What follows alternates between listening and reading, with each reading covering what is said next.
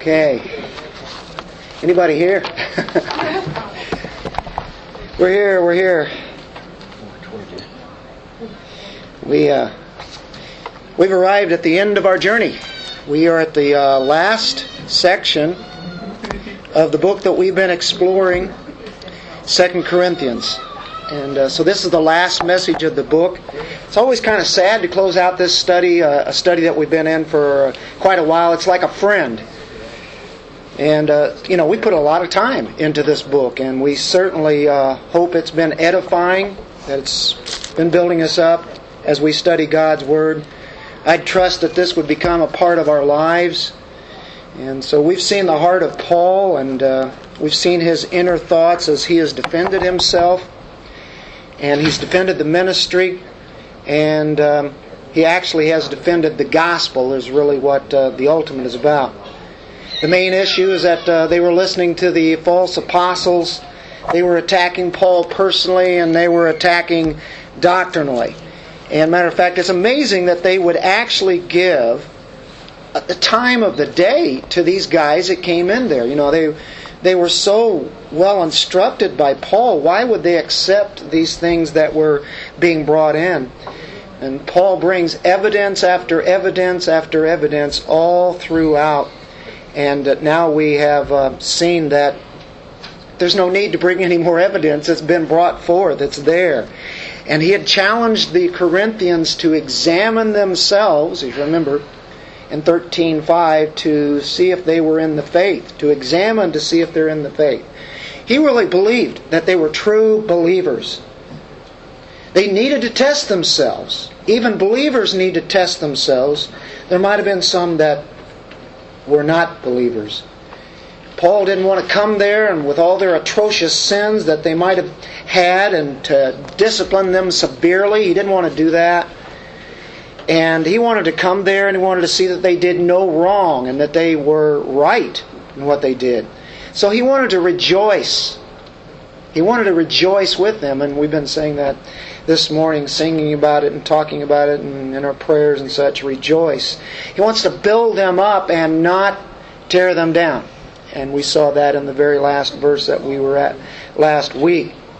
And so it's talking about pastoral care here. He continues with exhortation after exhortation. He's been doing exhortations, and now he is there. And we're on the very last section. And what are those? What are those exhortations? Well, he gives really a general summary here of everything. A summary of really what all this is about.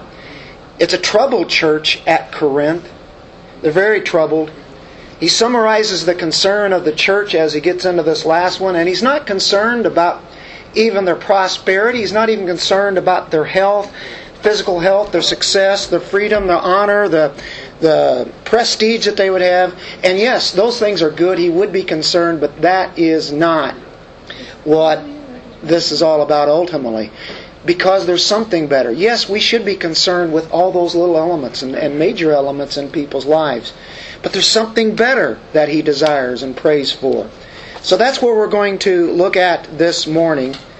And that's the focus. So why don't we pick up our Bibles and read these last few verses in this particular book. 2 Corinthians 13 and verse 11. Finally, brethren, rejoice, be made complete, be comforted, be like-minded, live in peace, and the God of love and peace will be with you. Greet one another with a holy kiss. All the saints greet you. The grace of the Lord Jesus Christ and the love of God and the fellowship of the Holy Spirit be with you all. Father, thank you. As we look at these exhortations, may they be a part of our lives and that we are exhorted on things that we already know, but yet we need to be reminded. And may the grace of the Lord Jesus Christ, the love of God, and the fellowship of the Holy Spirit be with us all. In your Son's name, amen. Amen. Well, he starts this section with finally, brethren. And what's that mean? Exactly what it is. It's a wrap-up. It's a wrap-up. This is it. very powerful exhortations, and it seems like it's boom, boom, boom, boom, boom, staccatos, one after another, and it seems like they're not even related as he goes from one verse to the other, but actually are. And they're meant to build up. Remember that? He was coming to build up and not tear down. To build up. So he sums this up with 5 exhortations. And it is for congregational unity and harmony that they would have. The Corinthians were lacking that. And so this is what he closes with. These exhortations are really magnificent. Even as short as this little section is, tremendously magnificent. So he says, finally, brethren, and that's a nice endearing term, brethren, brothers in Christ, sisters in Christ. And then he says, rejoice. Isn't that interesting? We've been hearing that word this morning, haven't we? And we sang a song dealing with rejoice. Prayer dealing with rejoicing. Speak of that. And it is so key in our lives. It's a fruit of the Spirit. Love, joy. And we'll see that word peace in here also, along with the love. Rejoice. Karete is the original word there. And it's really a typical form of greeting. It's like hi and even goodbye. That's really what that word would mean to a Greek reader. Karete. It's like what we say is, hey, how you doing? Hi. Farewell. It definitely meant all hail. Hail. Remember when Jesus said that so many times? Hail, favored one. And even those kind of thoughts. It actually is a greeting because of what Jesus had said. It means to rejoice, though, really. That is the great translation there. Even though it's a greeting here. All hail. Whenever Jesus said that, he was really saying, rejoice. When did he say that? We said it a number of times, but there was, you can think of the resurrection. All hail. When he came out of the grave and he greeted the disciples, what did he say? All hail. Rejoice. I can't think of anything better to rejoice than the resurrection of a dead man. Rejoice. So that became the Christian greeting when people would see each other. They would use karete. They spoke Greek. Hi. Whenever they left, said farewell. Karete. Hello, goodbye. I think that's pretty fascinating. So he says here, rejoice. You don't have anything to be gloomy about at all. You have every reason to rejoice. Paul uses this term often, or this idea, rejoice, be glad. I think we sing that song, Be Ye Glad, right? Be ye glad.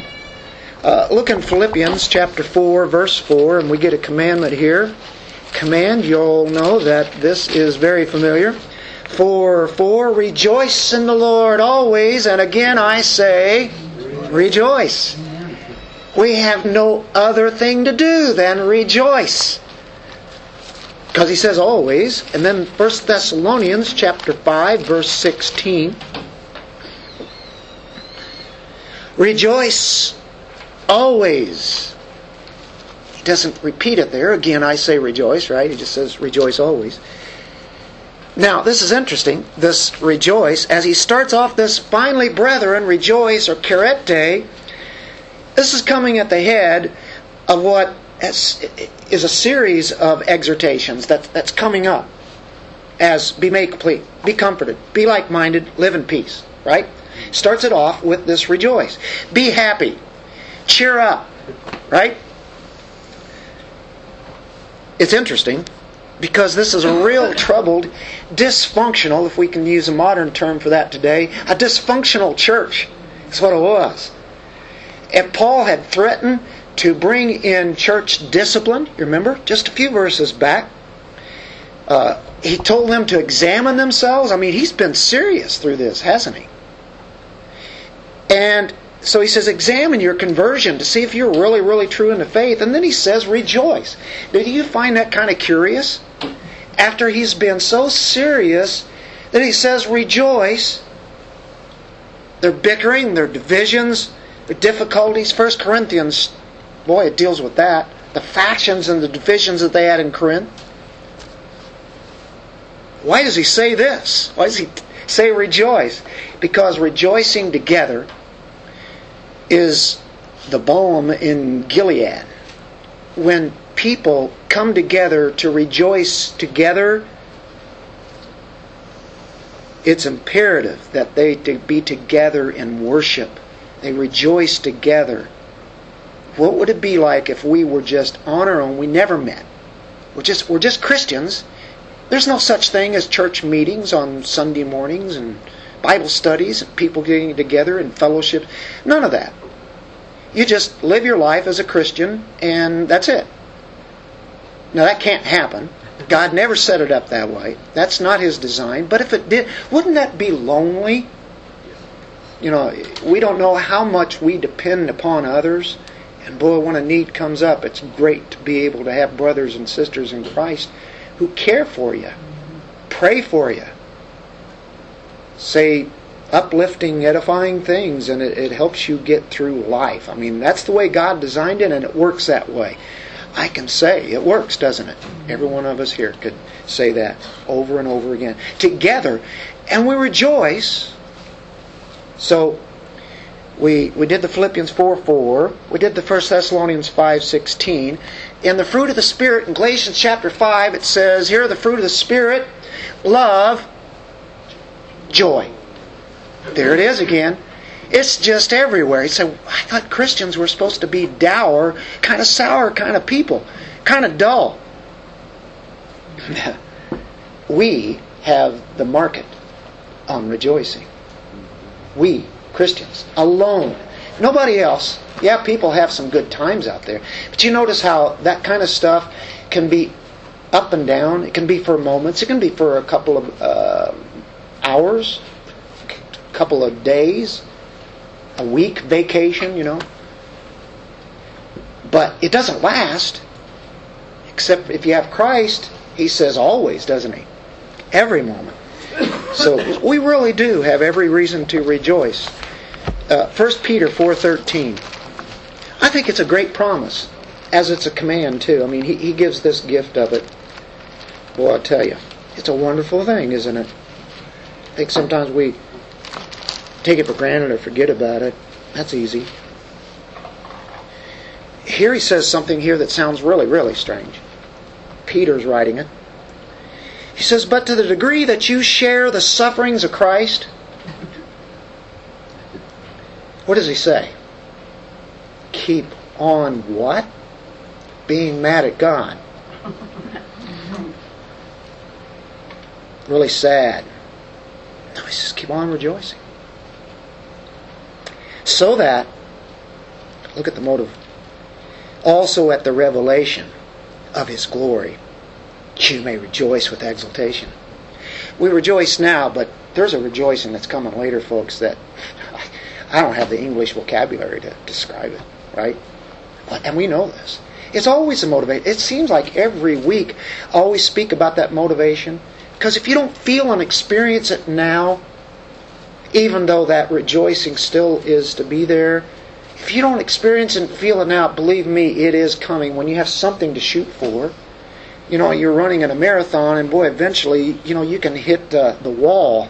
You can get to a point where, you know, you can't go any further, or if you do, it's just by sheer madness. You just keep on going. And the Christian life can be that way sometimes. As you get older, all these things seem to come against, and you just keep on going. John 15, verse 11.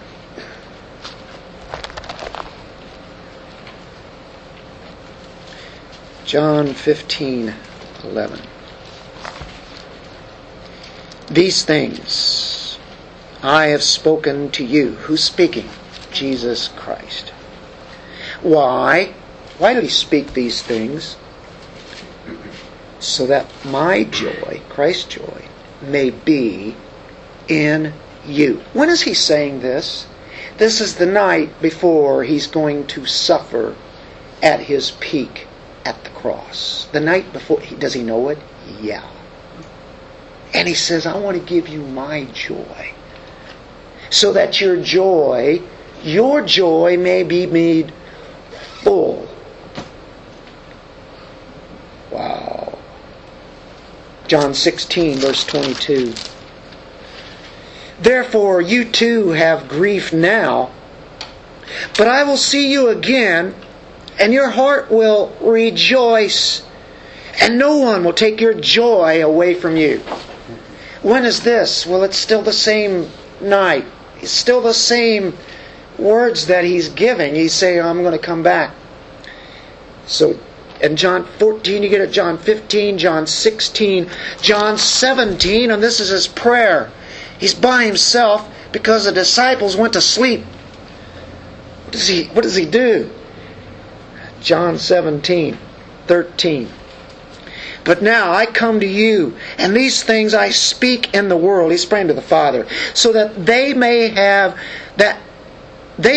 my joy made full in themselves. He's already told them that. Now He tells the Father that. And it's something that the Father already knows. It's something that the Son already knows. Why does He pray it? Because it's true. So when you pray things from the Scripture, you're always going to be right. Because it's the Father's will. And then you pray things that you're not so sure what the Father's will is, and you say, nevertheless, your will be done. We pray for things that we think that we know that are right. We don't know how the Lord's going to work it out, right? So we just keep praying for we know what would be right. Jesus prayed for us right here. Folks, we get to peer in on that chapter and see and experience what He is actually talking to the Father. I mean, this is as private as it could be. You have the triune God involved, and we get to get in on this prayer. Incredible that He would reveal this to us. And He was praying that their joy, our joy, would be made full. So when He says, as a command, rejoice, again I say rejoice, and always pray, He would be praying rejoice, and commanding rejoice. It's right, isn't it? Because Jesus prayed for it. So therefore, that's what we are to do. I think that's incredible. We should be joyful all the time. It starts with the fact that you look at the cross, you see your sins are forgiven. We are people here that come this morning and we realize our sins are forgiven. And we can come before the Father, and we can come before His people. We can feel very guilty. Our past, those dealt with. It's been done. Our present is under the power and control of the Holy Spirit. And our future is totally secure in the promise of God. Why can't we rejoice, right? The surface can look very rough. Oh, it can look really rough. It feels rough. It is rough. There's no doubt about it. There may be a storm. Or this morning you wake up, beautiful sunshine, it's not scalding you. You go outside and you sit or just look up at the blue sky. You have a little bit of a breeze coming out of the north, and it just feels just absolutely wonderful. Thank you, Lord, for giving us this day. But every day, no matter what, we say that. But isn't it nice to have some things that actually just give you all sorts of comfort, even on the outside, physically? Nice to see and feel those kind of things. It's good. It's great. But there may be a storm. That could come along too. But the deal is, as He says, rejoice always. And so whenever the times are when we don't feel like rejoicing, here's the deal. We have a deep down confidence in us. No matter what has just happened, we still have the confidence in our Lord. Because we live by faith. And to anybody else that's not a Christian, they're not going to understand that. They're not going to feel it. They may be able to see it in your countenance. They say, what's the matter, man? This should really be driving you crazy. This should drive you into the doldrums. Well, maybe it has. But I still know my confidence is in Christ. So, why become worried about anything? Well, humanly, I know what it is to be worried. We know that. But we also know that God is in control of everything. Is worry a sin? Yeah. Anxiety? Actually it is. What about struggles? What about that? What about the struggle? What about economic difficulties? Anybody ever had that? What about the loss of a job? Had that? What about disappointment in our careers? We've come up to a point in our life when we're on the backside of life. Sometimes it doesn't even look like there's been much there anyway. What about that? What about those disappointments? What about broken friendships? What about broken families? A lot of us have been there. What about anything? Anything that comes up again. Does anybody identify with any of those things? Absolutely.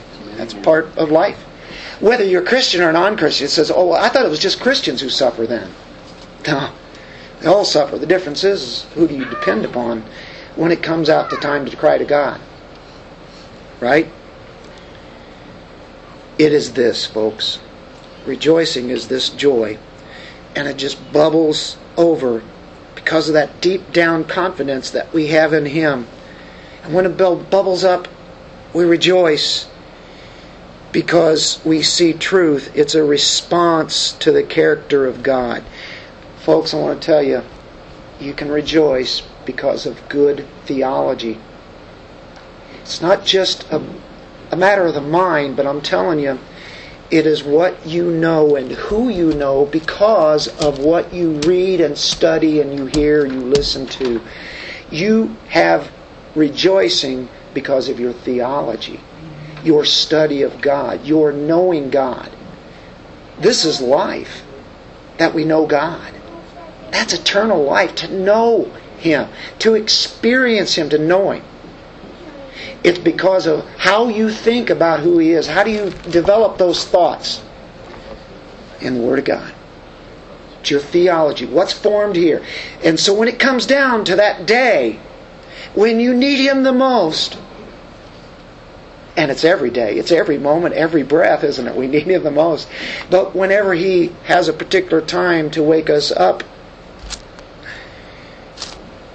we have to think of Scripture. We have to think of who He is, what He's about, what He's promised. Lord, it doesn't look like anything's in sync here. Everything's going crazy. It's wild. It's out of structure. Things have just gone nuts. Is that what's happening out in the world? You bet. It's nuts, isn't it? It's crazy. Absolutely lunatic. Well, it should, because the world doesn't depend on God. The worldly system. But if one knows God, they have this joy. Now, you not feel like it at the time. Matter of fact, you could be grieving. And that's when we still rejoice, maybe even the most. Because we have nothing to put our trust in but God, and we know it's true. That can only come from God. I mean, we can read it, we can hear it, I can say it all I want, but I can never force that into you. I can never force it into myself. But it's God's Holy Spirit. The fruit of the Spirit is love, joy. Boy, to be rated right after love, that's a pretty incredible thing, isn't it? How many times do you see about joy? The joy of the Lord is my strength. Boy, does that make sense? Is this practical stuff? This is why Paul says this here. This is why you look at this last section of 2 Corinthians and you go, oh wow, they just have a few verses here and it just goes bang, bang, bang. You know, this looks like about a 5-minute message here today. All of a sudden we've spent half the time on this one word. But it is a blessing, isn't it? And this is the key word I wanted to focus on. I need to be reminded of that. So I just wanted to share it with you. Is that okay? We need it, don't we? We need it. The next one is a review. It's a review of last week.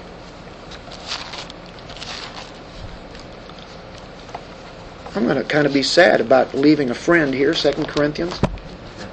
My friend is always living next door, though I can always pick this up. be made complete. That sound like last week?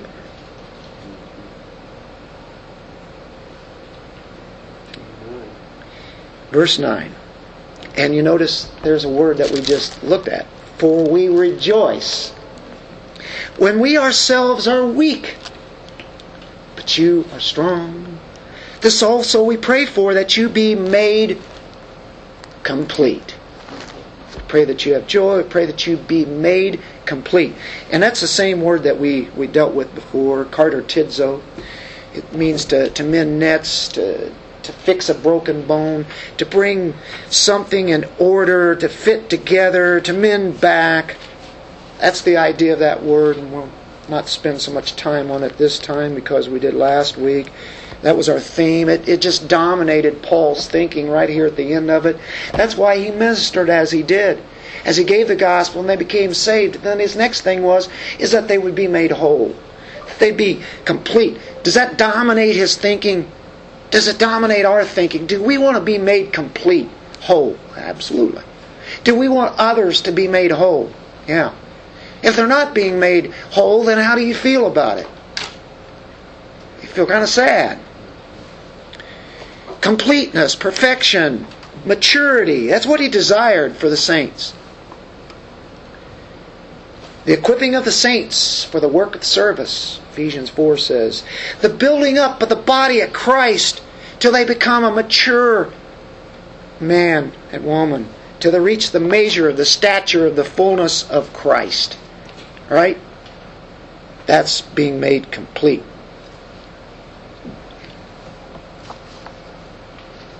First Corinthians 1:10.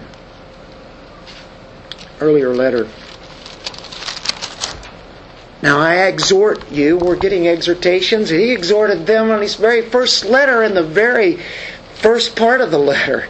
I exhort you, brethren, by the name of our Lord Jesus Christ, that you all agree and there be no divisions among you, but that you, what? Be made complete.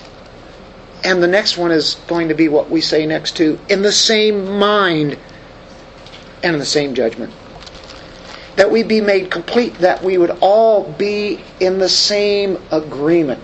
That we'd be thinking the same. Now, that's the next, couple of exhortations later. That we be made complete. You look in Galatians chapter 6, verse 1. That's the very next book after 2 Corinthians. Galatians 6:1. Brethren, even if anyone is caught in any trespass, you are a spiritual restore, cartertizo, to bring them back together, to put in order, to restore such a one in a spirit of gentleness. So, be made complete. 1 Thessalonians chapter 3, verse 10. So many times this word comes up. As we night and day keep praying most earnestly that we may see your face and may complete what is lacking in your faith. We all lack things. Cartertizo, be made complete. Now, the next one is be comforted. There's two ways to take that, and we'll go ahead and take it both ways because our translations, our English translations, I think probably most are going to say comforted. Does that look with what you guys have? Be comforted? Does anybody have exhorted? Be exhorted? Probably not. But it probably means that more than anything. The word is parakaleo, and you guys know what that means. Para, alongside, kaleo, call alongside, paraclete, Holy Spirit, right? We know that. Comfort. And so that would be true. I think also it means to exhort or admonish. There are places with that. Be admonished. Be exhorted, not only by me, but by other people in the church. Be exhorted. That's how iron sharpens iron, right? 1 Corinthians 4:14.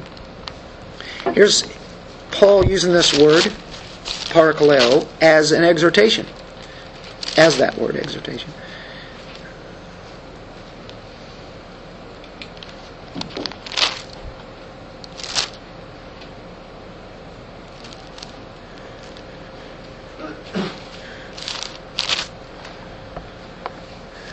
I do not write these things to shame you, but to admonish you as my beloved children. I'm not shaming you, I'm exhorting you, I'm admonishing you, I'm paracleting you, right? Parakaleo. Colossians 1:28. It's good to have exhortations. One of them is rejoice. We're exhorted to rejoice. I like that exhortation. We're exhorted to be comforted, to be made complete. Those are good exhortations, aren't they? Colossians 1:28. We proclaim Him, admonishing every man and teaching every man with all wisdom, so that we may present every man complete in Christ. There's our complete in Christ. We admonish you. We proclaim, we admonish everybody. Teaching. So that's that word, parakaleo. It's actually a good word, isn't it? So what has he said? Rejoice, be made complete, be comforted, admonished, be like-minded. They sing these, not just throwing them out right here at the end, but each term means something to every one of them. The word is auto phronate. Phron is dealing with the mind or thinking. Same thinking means to think the same thing. Mind, think, right? That's the idea. This should have been a tall order for the Corinthians. To be like-minded, to be thinking the same way, wouldn't you? You'd think that. Be of one mind. It doesn't necessarily mean, hey, we have to agree on everything. There's going to be a lot of differences outside our faith that we're going to maybe disagree on or don't see necessarily the same way that somebody else sees. And it probably means neither here nor there. If it's dealing with morality or such things, then that can be another thing. But he means something like we should be at the point that of unity. There are essentials. It's essential to believe in the basics of the faith, right? We start with that. And then we become more and more mature in the Word together through our teachings and our beliefs that we hold together, that we hold the same truths together there. It's a plea to conform to the truth. That's what it is, to the very truth of the Word of God. Get in line with the Word of God. Christ doesn't have 5 different theologies, 5 different religions, does he? Christ had one theology. And so we are to be aligned to what he thinks he says, thinking the same thing. If he thought that, then I want to think that. And if everybody else is a believer, they're going to think the same thing, to have the same thoughts about who Christ is. The same thing about the character, the very nature of God the Father, the Holy Spirit, all the things concerning the truths of the gospel and such. Philippians 1:27, a great book dealing with how people are to think together. Only conduct yourselves in a manner worthy of our gospel of Christ, so that whether I come and see you or remain absent, I will hear of you that you are standing firm in one spirit, with one mind, striving together for the faith of the gospel. We're a team, right? One faith, one gospel, one Lord, one baptism, right? One Spirit here. One truth. Chapter 2, verse 2. Make my joy complete by being of the same mind, maintaining the same love, united in spirit, intent on one purpose. It's not saying, oh, let's just all get together, and regardless of, if they don't believe in the deity of Christ, it's okay because we are to be unified anyway. If they think of other religions and everything else, we are to be so loving and bring them in and say, everything's okay. Hey, we all are going to the same God anyway, right? And we can't do that because Jesus said, I am the way, the truth, the life, right? He is the only way. And so, yeah, it's narrow when it comes to truth. It's His truth. But we're to be united together in it. And that's what Jesus prayed for. We don't make peace. It's made by Him. He brings unity. He prayed for unity, that they be one. In John 17, He prayed for that. If that be the case, He's already prayed for that. That is His desire. But we can't make that happen. We are to maintain it, though. If there is something out of joint, then yes, we are to be the ones to put that back in place. You get bone out of joint or something like that, you've got to put it back in place. And so, yeah, but that's all still in Christ. Now we go to the last exhortation here. And it says, live in peace.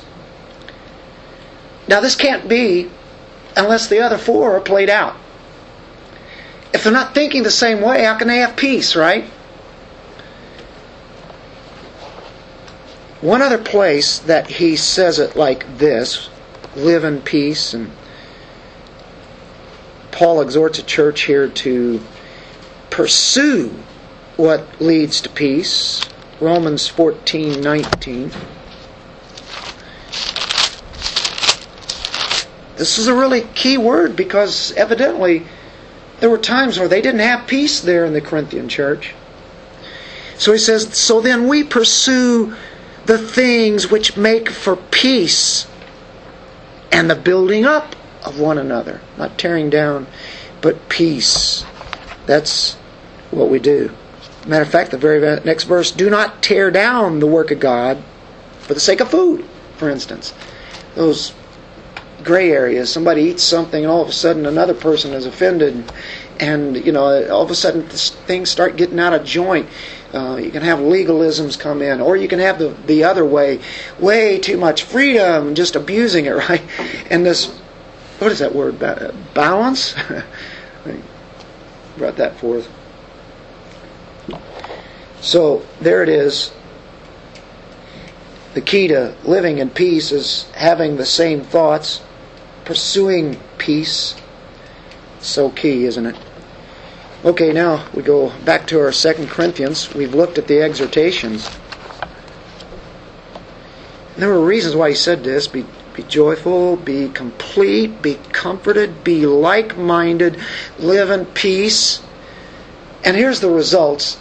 And this is amazing. They're not so much living in peace so much. But actually, by the time he got there, I think they were. But he says this. After he says, live in peace, and then he says this, and the God of love and peace will be with you. That's a promise. What's he saying here?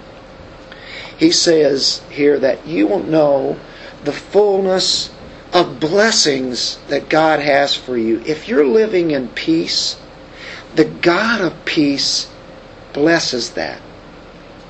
I'm at peace with this, right? God has blessed you. The God of love and peace. What was a problem in Corinth? Well, Paul had to keep telling them to love one another, to have peace. Matter of fact, 1 Corinthians 13 talks about what? Love. That chapter is to a church where they needed to be instructed on what love is, where it comes from. The God of love. The God of peace. They really needed that. And the love does come from God. As the church pursues wholeness to be complete, the church will express joy and a desire for the truth and be committed to the truth. The power of God flourishes then. The God of love. The God of love is with you. Did you know that that's the only time this phrase is in the New Testament here? The God of love? You can say, well, sure he is. What do you mean? Well, just that phrase is the God of love. Now we see that God is love. We see so many other passages. The God of love. He is love, isn't he? He embodies that. That's who he is. He is light. He is truth. He is joy. He just doesn't take these principles and instill them in his life. That is who he is. That's quite a thought. God is love, the God of love. In 1 John chapter 4,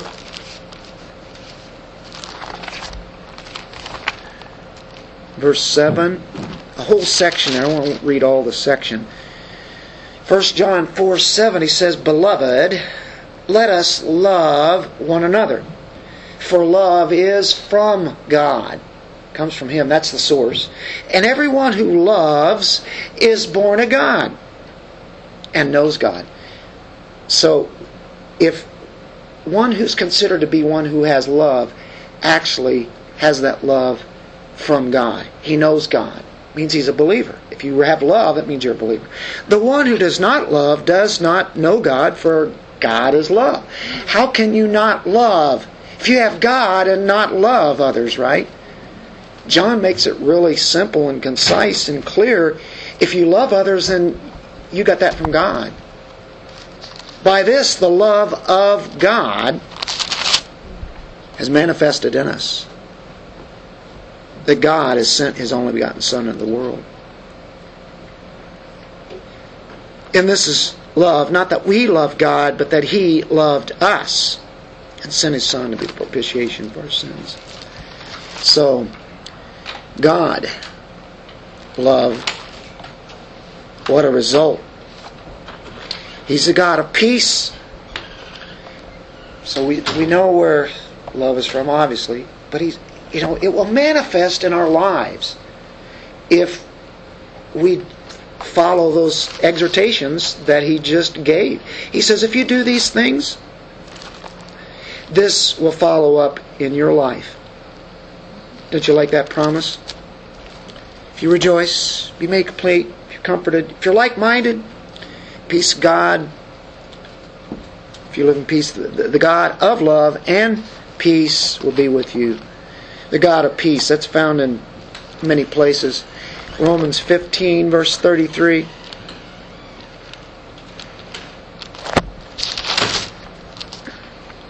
Now, the God of peace be with you all. Amen. The God of peace. Chapter 16, verse 20, Romans. The God of peace will soon crush Satan under your feet. The grace of our Lord Jesus be with you. There you have peace and grace together. The God of peace. But He's going to war to defeat the enemy, Satan. Because he's creating all sorts of havoc with the saints, isn't he? Boy, is he doing that. Seems to just go on sometimes. God of peace. He's going to soon come back and crush all of his works. And He will give peace then in the kingdom. He will have peace. Satan will not be ruling there. The God of peace soon crush Satan under your feet. What a promise, huh? Hebrews 13:20. Do you have peace? Aren't these great promises? Hebrews 13:20. We need to hear these. Now the God of peace, who brought up from the dead the great shepherd of the sheep, through the blood of the eternal covenant, even Jesus our Lord. Closes out there and says, equip you in every good thing to do His will, working in us through that which is pleasing in His sight through Jesus Christ. To whom be the glory forever and ever. Amen. What a tremendous way to end there. But then he says, but I urge you, brethren. But he says, now, the God of peace. By the way, you know who the God of peace is? He's the one that came up from the dead, and He's your shepherd. He feeds you. He takes care of you. He's always protecting and guiding you. He's the great shepherd. He's the good shepherd. He's the chief shepherd. Did you just get a promise? Doesn't that bring peace to you when the great shepherd is guiding us right here and right now and always? he says, if you practice these things and enjoy the fullness of love and peace,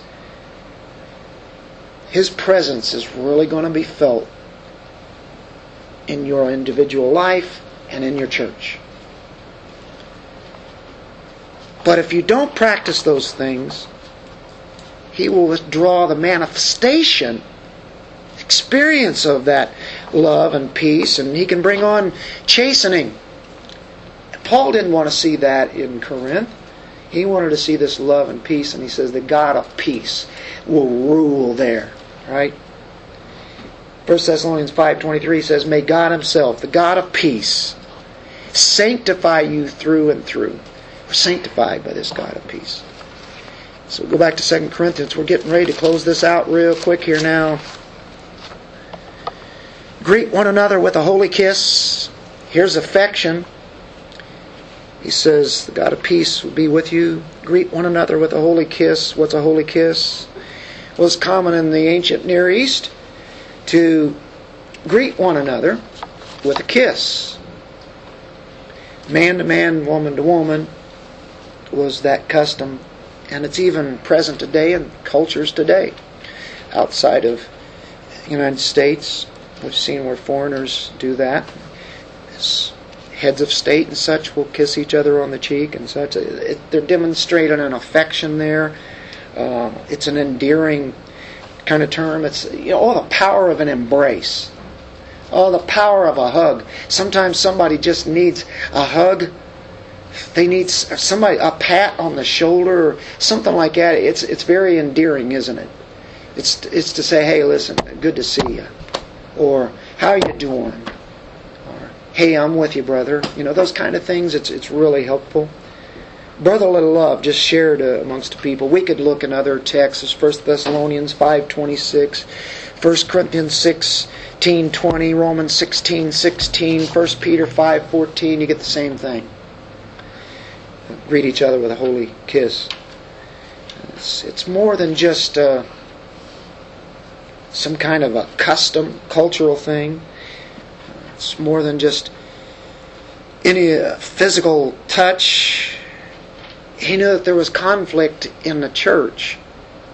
If there be conflict, he would love to see them come together with this peace and then even show it outwardly as just breaking down and then showing that you have care for another. There were factions against each other, fragmented. It was rather disconcerting. So this was a very endearing way for them to do that. Make visible, demonstrate that sign of restoration. That's why he would say, greet one another with a holy kiss. We might do it with a handshake. Might do it with coming up there and, like I say, grabbing somebody on the shoulder or what have you. So that's what he's talking about there. It can break down barriers, and he knows that. People still do it today. So that, handshakes, touching somebody, or just being there. All the saints greet you. Paul is writing, and he says, oh, by the way, and he's probably at Philippi when he writes this letter to the Corinthians. That's probably where he's at. They know he's writing to them, and they say, hey, tell them karete, right? A greeting. Saints who were with him, all the saints greet you. So he communicates their affection in a verbal embrace. Just saying a word. And we go to the last verse. This is an awesome, magnificent benediction. This seems to be rather theological. And it is, but it's much more than just some kind of theological treatise. The grace of the Lord Jesus Christ and the love of God and the fellowship of the Holy Spirit be with you all. That's it. Boy, what a grand way to finish it up. I mean, he has crescendoed hit the apex, one more shot, and it's dealing with the absolute, perfect unity of the triune being of God. It's the Trinity in one verse. You see God the Father, you see God the Son, you see God the Holy Spirit. For those who do not believe in the Trinity, I will make this statement. Anybody who does not believe in a triune God in the Orthodox way is not a Christian. Because they don't know the character of God.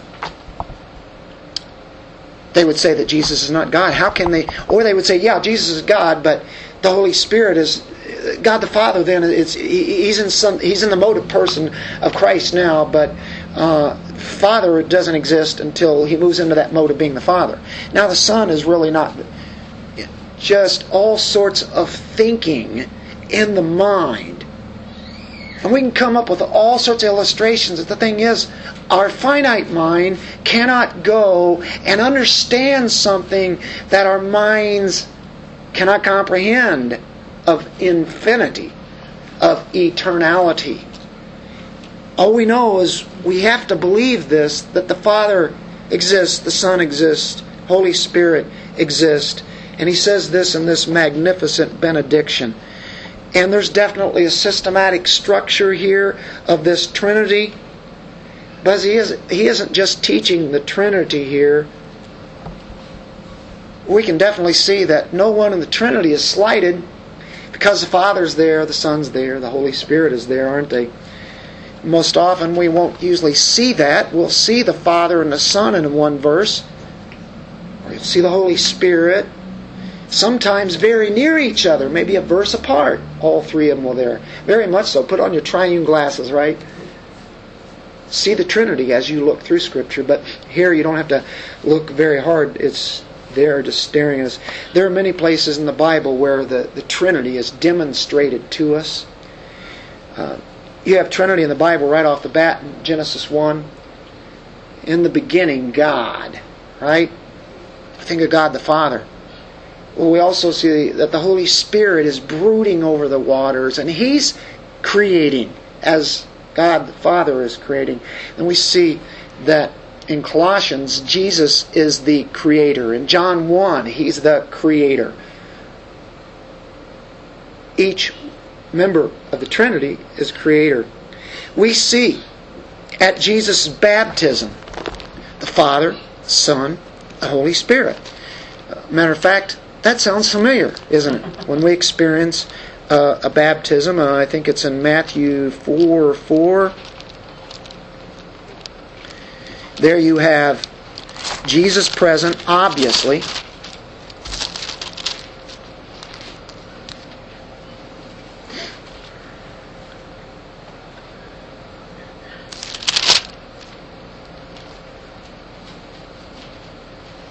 It's in Matthew 3.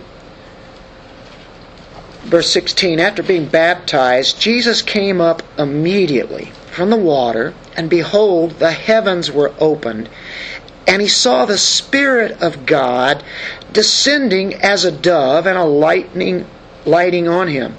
And behold, a voice out of the heavens said, "This is my beloved Son, in whom I am well pleased." Who do you see here? Well, Christ is present.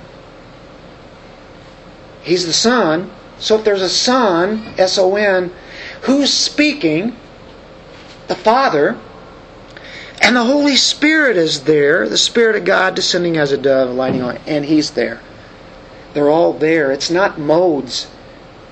I would have difficulty explaining that if I believed in modal Trinitarianism. That belief is quite popular amongst some of the TV preachers of our day. T.D. Jakes, one of those. That's false teaching. I consider him not a brother in Christ because of that. I never can unless he were to admit that. And then there are other theologies that he has that totally goes against Christ. But he is considered one of the spokesmen for the Christian realm today. It's sad. The Trinity is a basic fundamental of the faith. We can't disagree upon that. The church settled that back in the very early days of it. Anybody that did not consider the triune God, they were considered cultic, outside the realm of the church. That's why our belief system, the church that is so endeared historically, has always fought for that. There's a United Pentecostal church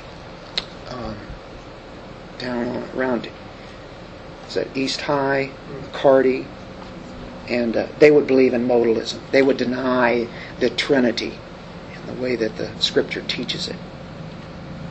I would say they would have difficulty with some of these verses we've just looked at. And they do have difficulty. They can explain it. But it doesn't jive with the passages. They need to know Christ. Jehovah's Witnesses, Mormons, go on and on. Any cult will deny the Trinity. I don't know of one cult that would believe in the Trinity. I don't know of one cult that would say that Jesus is God. Holy Spirit, He's a force. Or it's not He. They would say it. It's a force. Holy Spirit is He. Many times the Scripture says that. So just some reminders of this. I know you all know it. But that's very near and dear to us. And so that's a good verse to use if you ever need that. If somebody says, well, I don't believe in the Trinity, because the word Trinity is not in the Bible. Right? How about the Great Commission? Matthew 28. Again, Trinity.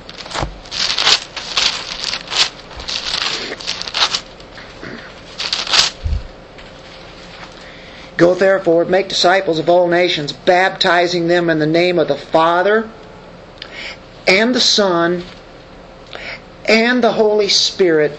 That's not one person. That's three persons. One God, three persons, and the way the Greek text is set up, it can only be that and nothing. I love that rule.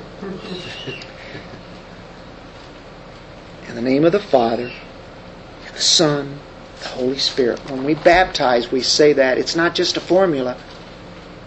It's something that is saying something. This is in the whole triune God for who He is.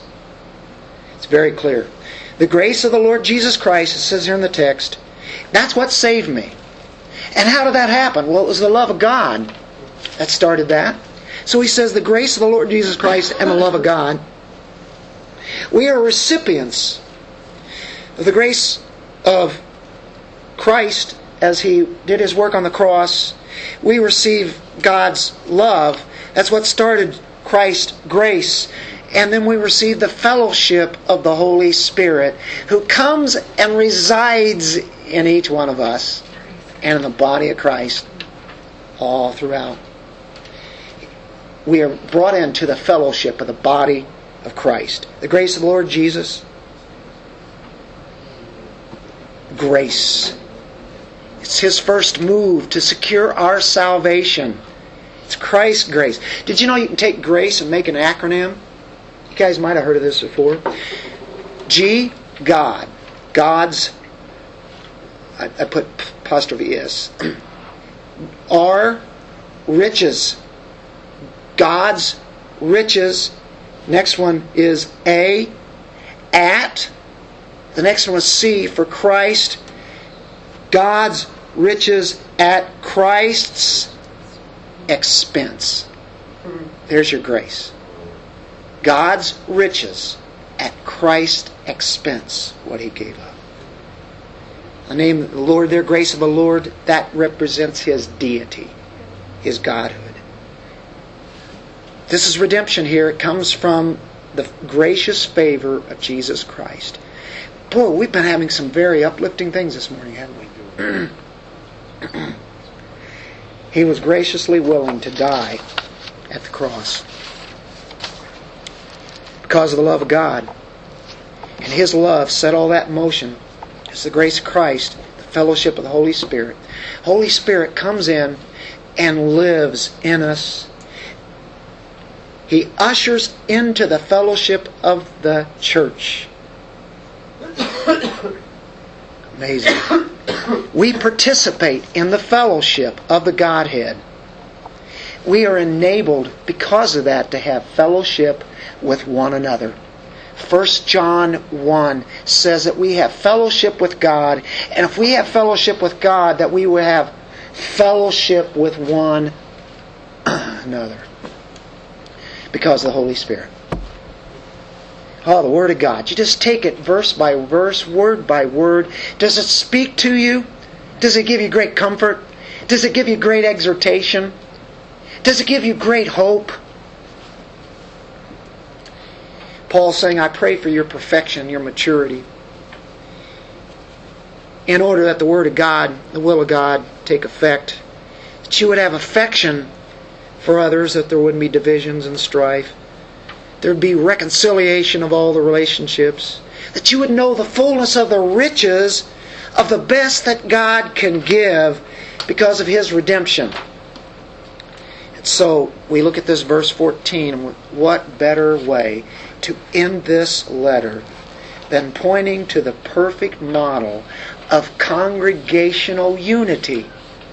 The church didn't have the unity that needed to be there. There was something lacking. And what does Paul use? The triune God. There is where we see absolute, total, perfect unity in every way. Never a disagreement, ever, or will there ever be a disagreement? That's hard to imagine too, isn't it? The unity of the Father, the unity of the Son, the unity of the Holy Spirit. Exclamation point. This is more than a theological flourish here. Christ's grace, God's love, Holy Spirit's fellowship, that is practical. This comes to life in our own lives. Christ's gift of Himself. Do you experience that? In the most concrete terms, God's love for us, the Spirit's power to come in and form us and fashion us and make us all one. And what that does is gives a big beacon of hope in a very fragmented, very broken up world. It's a broken world. We have this. Let the beacon, let the light shine. Let's pray. Father, thank you for this truth that you have given us in your word. As Paul gives the exhortations, finishes up with just absolute marvelous truth. Help us to look upon this triune God and see that kind of unity. And knowing that the Holy Spirit is the one who fellowships with us, and He wants us individually to be made whole. And as a body, to be made whole more and more, each and every day, until the time of Christ. Thank you for the saints here, Lord. May they be edified and be built up today through your word. In Jesus' name, amen.